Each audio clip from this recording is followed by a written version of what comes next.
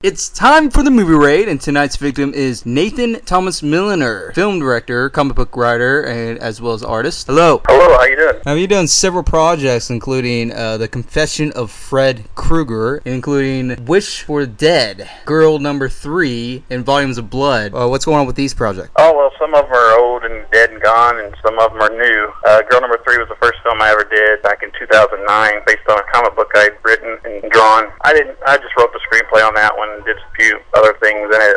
Wish for the Dead was my directorial debut, which I made back in, about 3-4 years ago. So Volumes of Blood is a new thing. It's just premiered back in March, and it's a horror anthology made by Verite Cinema, and I was one of the writer and directors on it. It's kind of a throwback anthology and a Tales from the Crypt, a creep show kind of thing. And Confession of Fred Krueger is just this thing that I've had, fan film that I had written a couple years ago that I kind of moved forward with. After working on Volumes of Blood, I met a lot of great talented people on that movie. The perfect actor to take over Fred Krueger. I kind of was inspired by him, really, to go ahead and put this thing into action because it's been sitting around for about 2 or 3 years. Now, taken from comic book to film, do you think artists should have that kind of full control in terms of directorial vision?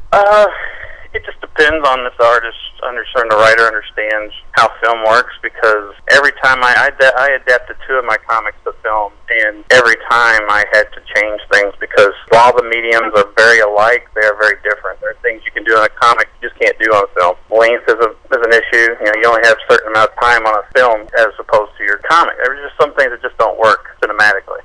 Sin City was probably the most faithful adaptation of a comic book, but a lot of film people will tell you that movie doesn't really work as well as if they hadn't stuck so strictly to mimicking the book. Nobody knows the material better than the writer, but when you're a writer and you're in the movie industry, you've got to realize that your vision is going to be taken and changed. That's one of the reasons I've really never gone into screenwriting, even though I've written some screenwriting stuff or screen scripts. I never went into it professionally because I realized that whatever you write is going to end up being rewritten and taken apart, and sometimes 15% of what you wrote actually ends up on your screen. Yeah, you can always play with a comic book when it comes to the film adaptation. You can put things here and there, but a lot of times it doesn't look really good at all. It's mixed. It has nothing to do with it. And there are people that may have not even seen the comic book or even read about the story of it, and they're not going to get it unless you explain something about it. Yeah, you hear comic book fans will complain, oh, we don't need another origin story, or we don't need all that. The rule of thumb in comic books as well, and I don't know if fans don't know this, but if you'll notice, if you read a comic book series, every 4 to 5 or 6 issues, they will mention the origin story. They'll tell you what Batman's origin story was, or what Spider-Man, and that's because the rule of thumb is that every comic book is somebody's first comic book. They don't know it. You can't just assume that everybody has read issue 247 of Thor. They haven't. When a filmmaker has to adapt something that has 50 years of history, which is what they're doing with all these comic book movies, they have to consider not just the fans, but the person on the street who has no knowledge of any of this stuff. And how do you choose what to do? I mean, you've got hundreds and hundreds of stories and plot lines and villains, and I think the best example I heard was Kenneth Branagh said that he could go into a Comic-Con and have 7,000 of the biggest Thor fans in the world, and they could tell him what they want to see, and he'd get 7,000 different movies. But I can't make 7,000 movies. I can make one movie and hope that everybody likes it. Do you think it actually ruins the comic book experience for those that hasn't even touched a comic book in life, but yet they go see it? I mean, like copying it, or just what would ruin it? But they know that it's more adaptation rather than being specifically from the comic book. Basically, does it ruin for fans of the book when they see it? I mean, that's one of the biggest pet peeves now, is that there's so much negativity and hate towards anything that's being adapted from any kind of popular material or entity. I'm dealing with that with Freddy right now. Every Freddy fan has their own opinion on who Freddy is, or what his past was, or what the character is, or who should play him, blah, blah, blah. And if anybody does anything that isn't directed to their personal feeling or their idea, the visions in their head, like when the X-Men movie came in, I would hear people say, well, it wasn't like the X-Men cartoon in the 90s. I'm like, well, the series was around for 30 years before that cartoon, right? The people say, well, that's not my Batman. That's not my Batman. I'm like, there have been literally 100 different Batmans. Every writer who's taken them on since 1939 has done something different with him. He's constantly, and he started out killing people and breaking guys' necks and stuff and throwing them off buildings. Then he got Robin and turned all kind of happy-go-lucky good guy. And then the 70s became more realistic, more of a detective. And all these things go through their incarnations, and depending on when you came to that character or that storyline, that's what you fall in love with, and that's how you see it forever. That's the image you fall in love with, is that first taste. When these kids or these people, they're looking at a movie that's being based on a comic book that they've read since they were a child, the images that they remember from their childhood is the images that they love most. And if anybody screws with that, yeah, it definitely bothers them. But they don't understand that even before they came to it, their character had been messed with and changed over and over and over. Yeah, and seeing it on film, it comes to the market value where it's such a popular character, they just make it a face on a soda can, and it becomes to the point it's like, this is not even a character anymore. It's like something you look on a cereal box. Yeah, I mean, every new generation, stories from the beginning of time have been retold and retold and retold. You know, this new Star Wars series that will come out, you know, a lot of my people from my generation, I grew up on Star Wars, and the prequels rubbed a lot of fans the wrong way, but there's a whole generation of kids who grew up on those three that have no problem with them and adore them. So it's all about what you fall in love with. Same reason you get fans in the horror genre who see a remake of a horror movie they loved when they were 10. The new remake may be just as guilty of the bad things that the original movie had. Like, anyone who says that the Friday the 13th had great acting is lying to themselves. Yeah. So, you know, they go and they attack the new movie saying, oh, the acting was horrible. Like, did you see the original Friday the 13th movie? You know, you had this magical prestige or perfection in your head, and we're all guilty of it. We all fell in love with something at impressionable ages, and anything different is kind of hard to accept. Yeah, it's based on impression. It's always been based on that. As time keeps going, and as long as I keep taking these popular characters from way back when and then enhancing to the point, it's like, is there going to be any more story to this character anymore? Or are they just going to keep enhancing even further and further and keep on remaking and keep on more prequels? It's like, how many times we're going to tell the exact same story 1,000 times? Yeah, and it really is. Film for the last at least 60 years has been centered around youth. In the 50s and 60s, the drive-in culture and the teen culture, everything in the media is geared towards teenagers and young people. So it only makes sense that you're going to have to reinvent or retell these things. It's how it's always been. People don't realize, they don't think about that. That's, you know, Dracula was recycled in the 50s. All the Universal monsters were recycled then. Batman, you know, was told, you know, they made a serial in the 30s or 40s, and then Tim Burton brings his movie out, or, you know, the 60s TV show, and, you know, Tim Burton movies, and, you know, things just are retold and redone for each generation because there's always a new audience being born, and who are the ones who buy stuff. They're not marketing Batman movies to 40 or 50-year-old guys. They market them towards kids that they can sell toys to. You know, I hear people say, oh, they should make a Power Rangers movie that's all brutal and violent. Like, who's going to go see that? You know, they can't do that. It doesn't make any sense. Step back and realize that what you are complaining about are kid movies. Star Wars, Ninja Turtles, they were made for kids. They're still kids, you know, material. Yeah, if it was originally made for that, chances are there's not going to be a whole lot of change when you're taking something that was nice and light and friendly, and then you end up taking it a more of a darker path. It could totally just change the entire realm of that saga of what they created and just completely make it into something that it's not and never was. I mean, Turtles is an interesting thing because the comic book was extremely brutal and violent and adult, and then they turned it into a popcorn thing for kids, cartoons, and that became what most people knew of it because they didn't read those underground comic books that were made in the early 80s. So they didn't know about the violent, bloody, blood-soaked Ninja Turtle comic books that started it all. They saw the cartoon, you know, morning cereal stuff, and that's what they know of Turtles. Since you've directed independently, do you think it's a better way to invest into your future projects? Well, in terms of money, do you think it's best to be on your own? I don't know. I mean, I haven't been on the other spectrum of that. I mean, independent film, anything independent, there's no money to be made. Comic books, I did those for years independently. You're basically just throwing money away. I mean, this fan film that I'm making with Freddie, I mean, I paid for it out of pocket, and I can't sell it because I don't own anything of it. So it's free. I got to put it up there for free, and that's why I made it. I'm not making it for profit, and I'm fine with that because I just want to make it out of love for the material. I've been in love with this series for 25 years or more, and with independent comics, there's nobody buys anything new. You go to a comic book convention, and somebody's like, well, do I pay this guy over here $5 for his comic book that I've never heard of and is probably garbage, or do I go buy that new Spider-Man action figure I really want that's exclusive? And so usually they're going to buy the Spider-Man action figure instead of giving you $5 for your comic book that nobody knows about. And in the industry, as far as film and comics and so forth, well, it's basically that anybody and everybody can make something now, and that's a great thing and it's a bad thing, because you get lost in the sea, and people just automatically assume that what you're doing is going to be crap because it's not official, it's not a studio, it's not Marvel or DC, so they just think, well, if it was worth my time, then, you know, it would be in movie theaters, or if it was worth my time, it would be at my local comic book shop. Yeah, in some cases, having less money to make a decent film can benefit greatly, or it's also a gamble too. But in some cases, making an independent film with less money or a less bigger budget can actually benefit rather than just be suffering about it. Yeah, I mean, with having less money, the old saying is it helps you become more creative.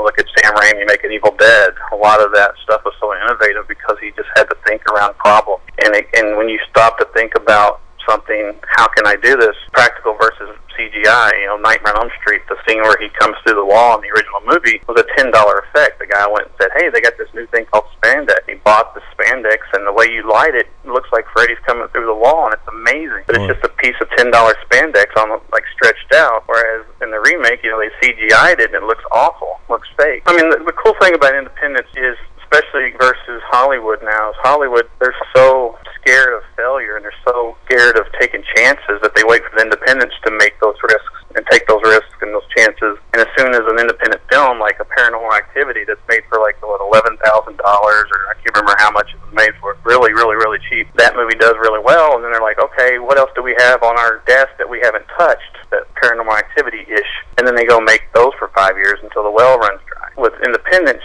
you're not tied down to what is selling or what money people tell you is going to sell. You don't have to worry about them telling you what to do and what to change because that's not going to sell. I work in the art industry doing cover art, and I know for a fact that the horror fans and the fans out there love the new illustrated covers because that's what they grew up on. That's what always sold movies. But the distributors and movie studios believe that illustrated movie art and movie posters are old-fashioned and do not sell. So that's why we get so many uninspired and really boring and crappy photoshopped photographs on movie posters now. I mean, most of the movie posters that come out today I wouldn't have on my wall. Yeah, the artwork is awesome when it comes to, you see it on your DVD cover, you see it on your even VHS box. Seeing these older posters with beautiful artwork, you're representing not just the film, but you're representing the artist who did that, who in part does tell the story before you even watch the film itself. You can tell what this story is about just by looking at this artwork. Oh yeah, you look at something like your Struzan stuff in the 80s, the Big Trouble in Little China poster, and it's giving you a story. It's giving you so much richness. It draws interest. That's the point of it. It draws interest. It shows you that you're going to see something really cool. And today, if Big Trouble in Little China came out, you would basically see Kurt Russell standing there, photoshopped against a big explosion behind him, and the title written there, and Kurt Russell's name written on top, and that would be it. You'd be like, oh, because I always use the example of the Tom Cruise movie, Jack Reacher, that came out. It's just Tom Cruise standing there with a gun and a jacket, looking at you with a black background or something in the background, and it just says Tom Cruise, Jack Reacher. I'm like, what the hell is this movie about? I have no idea. I just know it's Tom Cruise and it's called Jack Reacher. He's got a gun in his hand. Where's the story? How are you getting it? I mean, basically, you're just telling me, hey, Tom Cruise is in this, come see it. And that's how they market stuff now. Well, do you think it's almost a little bit of a dying form now? Because now that you do see these types of posters. Yeah, I'm hoping that there's a switch. I'm hoping that people are paying attention to what the fans are buying and what they're excited about. They've just released a poster for Krampus, the new movie that's the guy that followed up his Trick or Treat movie about Christmas anthology movie, and it's this beautifully illustrated old school movie poster. And the first thing I said was, man, that's gorgeous. That won't end up in movie theaters or on my DVD copy of it. Comic-Con, they'll do it because the fan base there is into art and is into that stuff, geek culture. But the masses, I don't know if it's just they don't want to pay an artist to do it, or I really don't know. Half of these things get thrown together by some graphic artist that's on their payroll already. That's why you end up getting like a Nightmare on Elm Street Blu-ray set with, of the original films with Jackie Earle Haley on the cover. You're like, what happened there? How was the remake representing the original series on Blu-ray? It's like they're either doing that subliminally to sell you their new remake that they've invested money in, or just laziness and not or no information about what they're selling, somebody just Googled Night Run on Street and pulled a picture offline and used it on the cover. Little details mean a big, big difference. Oh, to fans especially. The fans know, they know everything.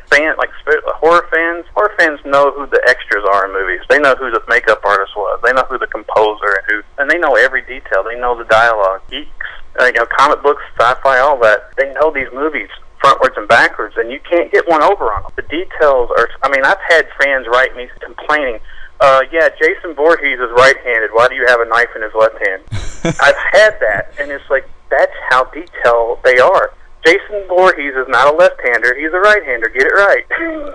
That is true.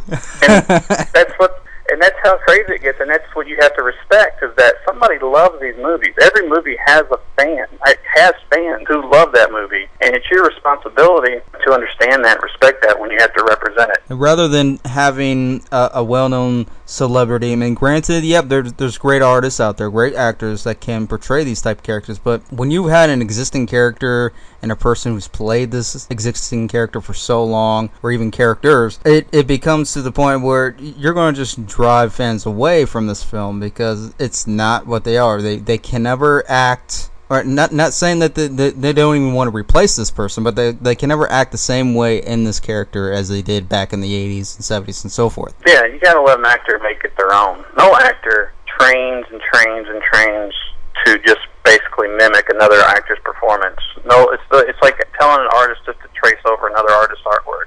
It's pointless. Well, why would I bother? Like, I need to put my stamp on this, otherwise there's no point in me doing it. Basically about experience for this actor, because of this actor, he or she wants to take on this challenge because it is a big challenge. Every role is a big challenge, regardless of how big or how small it is. You have to play it right. You have to get it out there. You have to show these people that this is the character that you are playing, even if you are just standing by a street light reading the newspaper. You gotta act like you're doing that. Yeah. But where do you think the motivation? What type of motivation do you think is best to keep going as far as filmmaking or even artistry? I always say that artists are like sharks. If we stop moving, we're gonna die.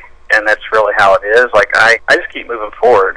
Despite critics or fans or whatever, if people love me or hate me, you just got to keep moving forward and keep creating, because that's just what you are. It's part of who we are, and we're not going to be deterred from it by anything. I'll be drawn to the day I die.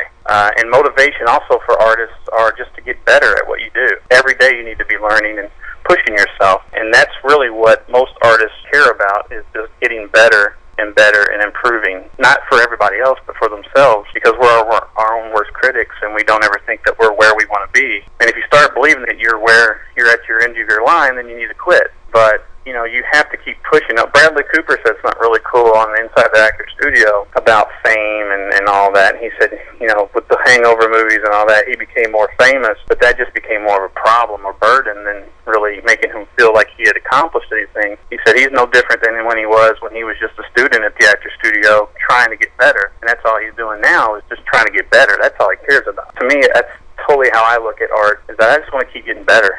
And once I get into people recognizing my work, it just makes me want to even push it further, because I have something to live up to. Now, I have to be better. And then I have my colleagues, the people who are also in this industry that are doing really well. I have to stay up with them. I have to keep up with those guys. And we all motivate each other to push each other to do better and get better. We have to keep creating, because it's just part of who we are. If we're not creating, we don't sleep, we don't think of anything. It's 24/7. Your brain is always in a creative mode, and you just have to make films. You have to write, you have to draw, you have to sculpt. Whatever your craft is, you need to do it always, because you're never going to go anywhere if you don't. But as a personal thing, you just want to improve and see how far you can push it. Let's go into Fred Krueger. Since making this, it did spark some interest to a lot of people, and from seeing the trailer available, it seems like you focus more on the human side, but yet darker side of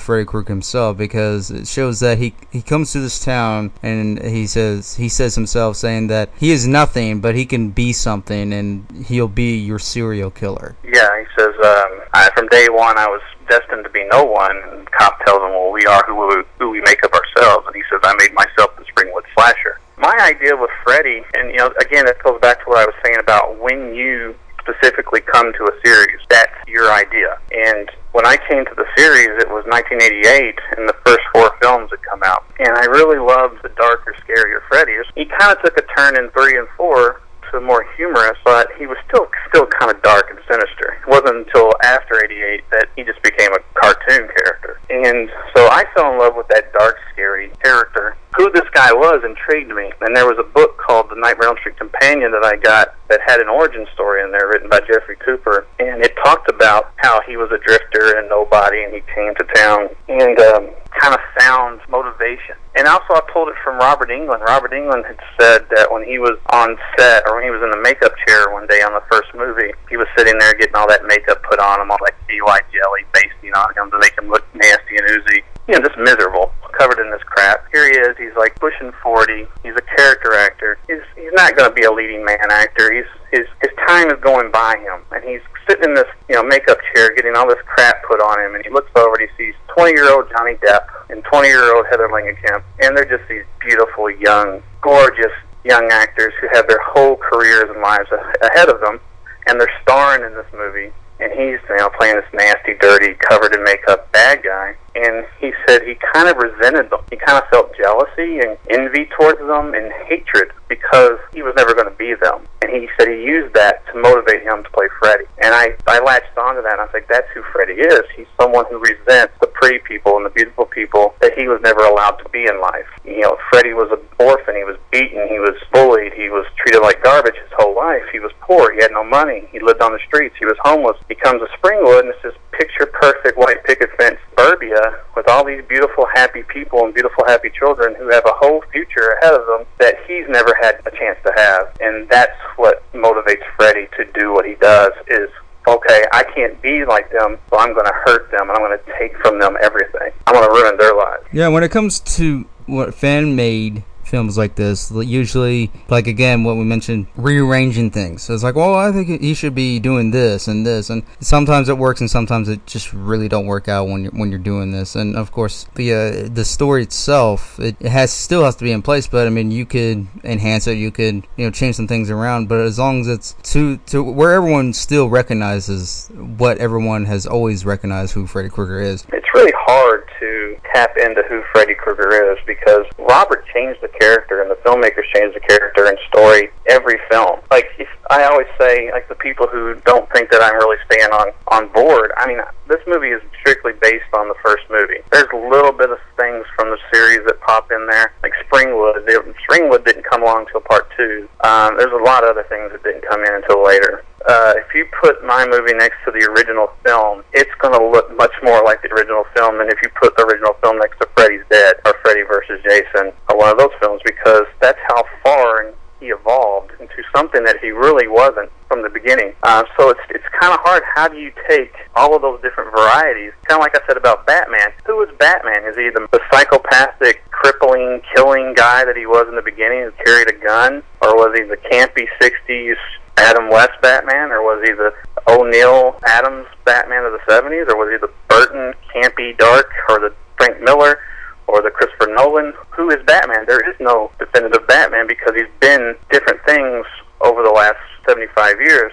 Same with Freddy. Freddy constantly changed. He was not who he was in the original film. And I just decided, all right, I'm picking the one I want to do. And if I'm making a prequel, then I'm going to follow the first movie because that's the one that I gravitate towards more. That's the guy. I can't tell a real-life story of the cartoon in Freddy vs. Jason. That's not that one, but Freddy's Dead. It's a different Freddy altogether. It's a different character, a different person. He's a caricature. He's not really alive. I'm wanting to make kind of a Seven, Silence of the Lambs type film here, where I have a real-life human being who's a serial killer, who murders children. I can't make him a comic book or a cartoon. He has to be scary. He has to be real. Now, seeing after all the old school films, including the remake, would you consider this film that you've made a little bit more realistic or a better insight of what Freddy really is, and not just fan suggestion? It just depends on the individual, what they like.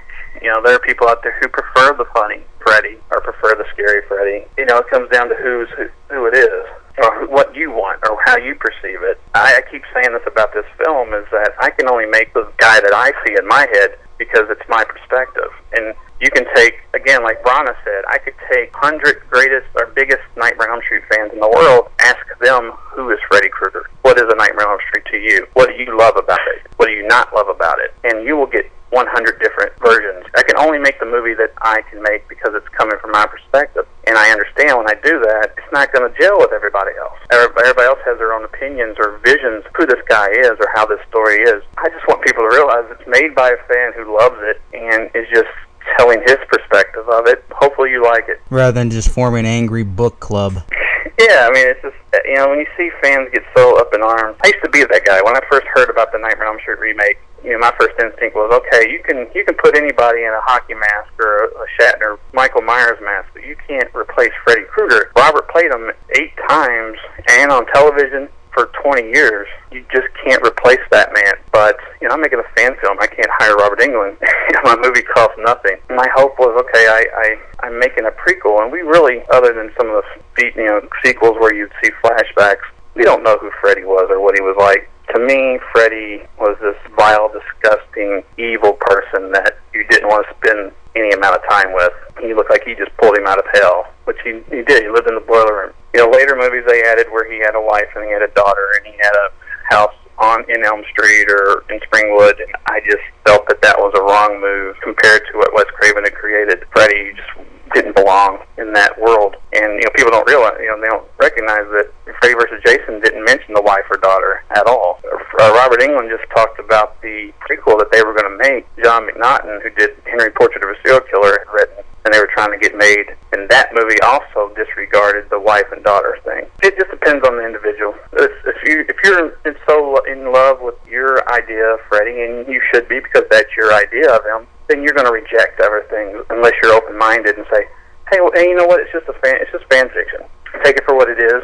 Don't take it so seriously. Now, is there any other projects that you have released right now, or anything that's actually going to be on DVD? Volumes of Blood is going to be hitting DVD. So I directed one of the segments and wrote one called Encyclopedia Satanica, one of the 5 stories in it. And a lot of the team that made this Fred film, Kevin Roach, who plays Freddy in my new movie, he played the antagonist in that movie. It was on that movie that I saw the potential for him to play Freddy. I don't know any dates. Although you never know when these things are actually going to get released once distributors take it over. But that one is playing in festivals, and you can see trailers of that online. As far as other projects film-wise, we are talking about Volumes of Blood 2 maybe next year. I have a feature film that I'm prepping, another kind of psychological horror film. I've been calling it kind of No Country for Old Men meets The Wicker Man.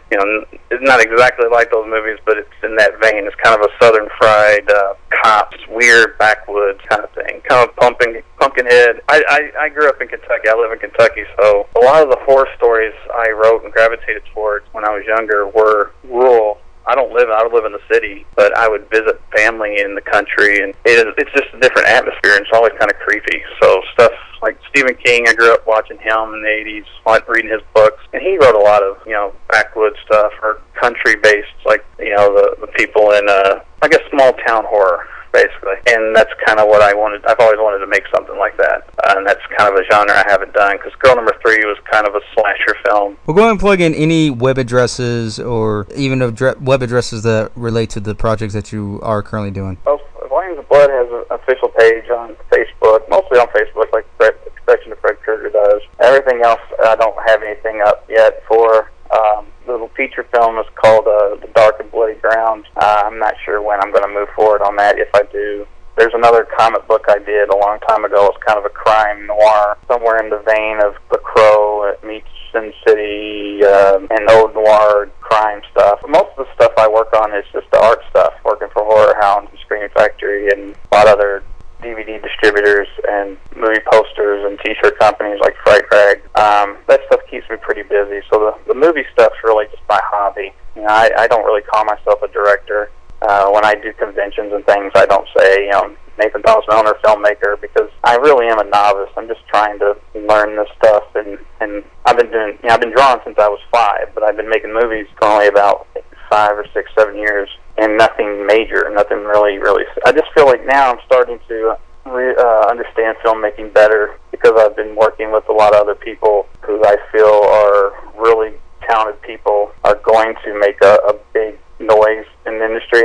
I may not, but they will. I really believe in a lot of people I've got, like Kevin Roach, and my DP and cinematographer, DP Bonnell, is an incredibly talented guy. Christine Renee Farley is this actress I've worked with, and they're all destined for big things if they make the right choices and the right doors open for them. So I'm really enjoying working with these really talented people and learning from them and just having fun. So that's basically what I got going on. Well, there you go. That is Nathan Thomas Milliner.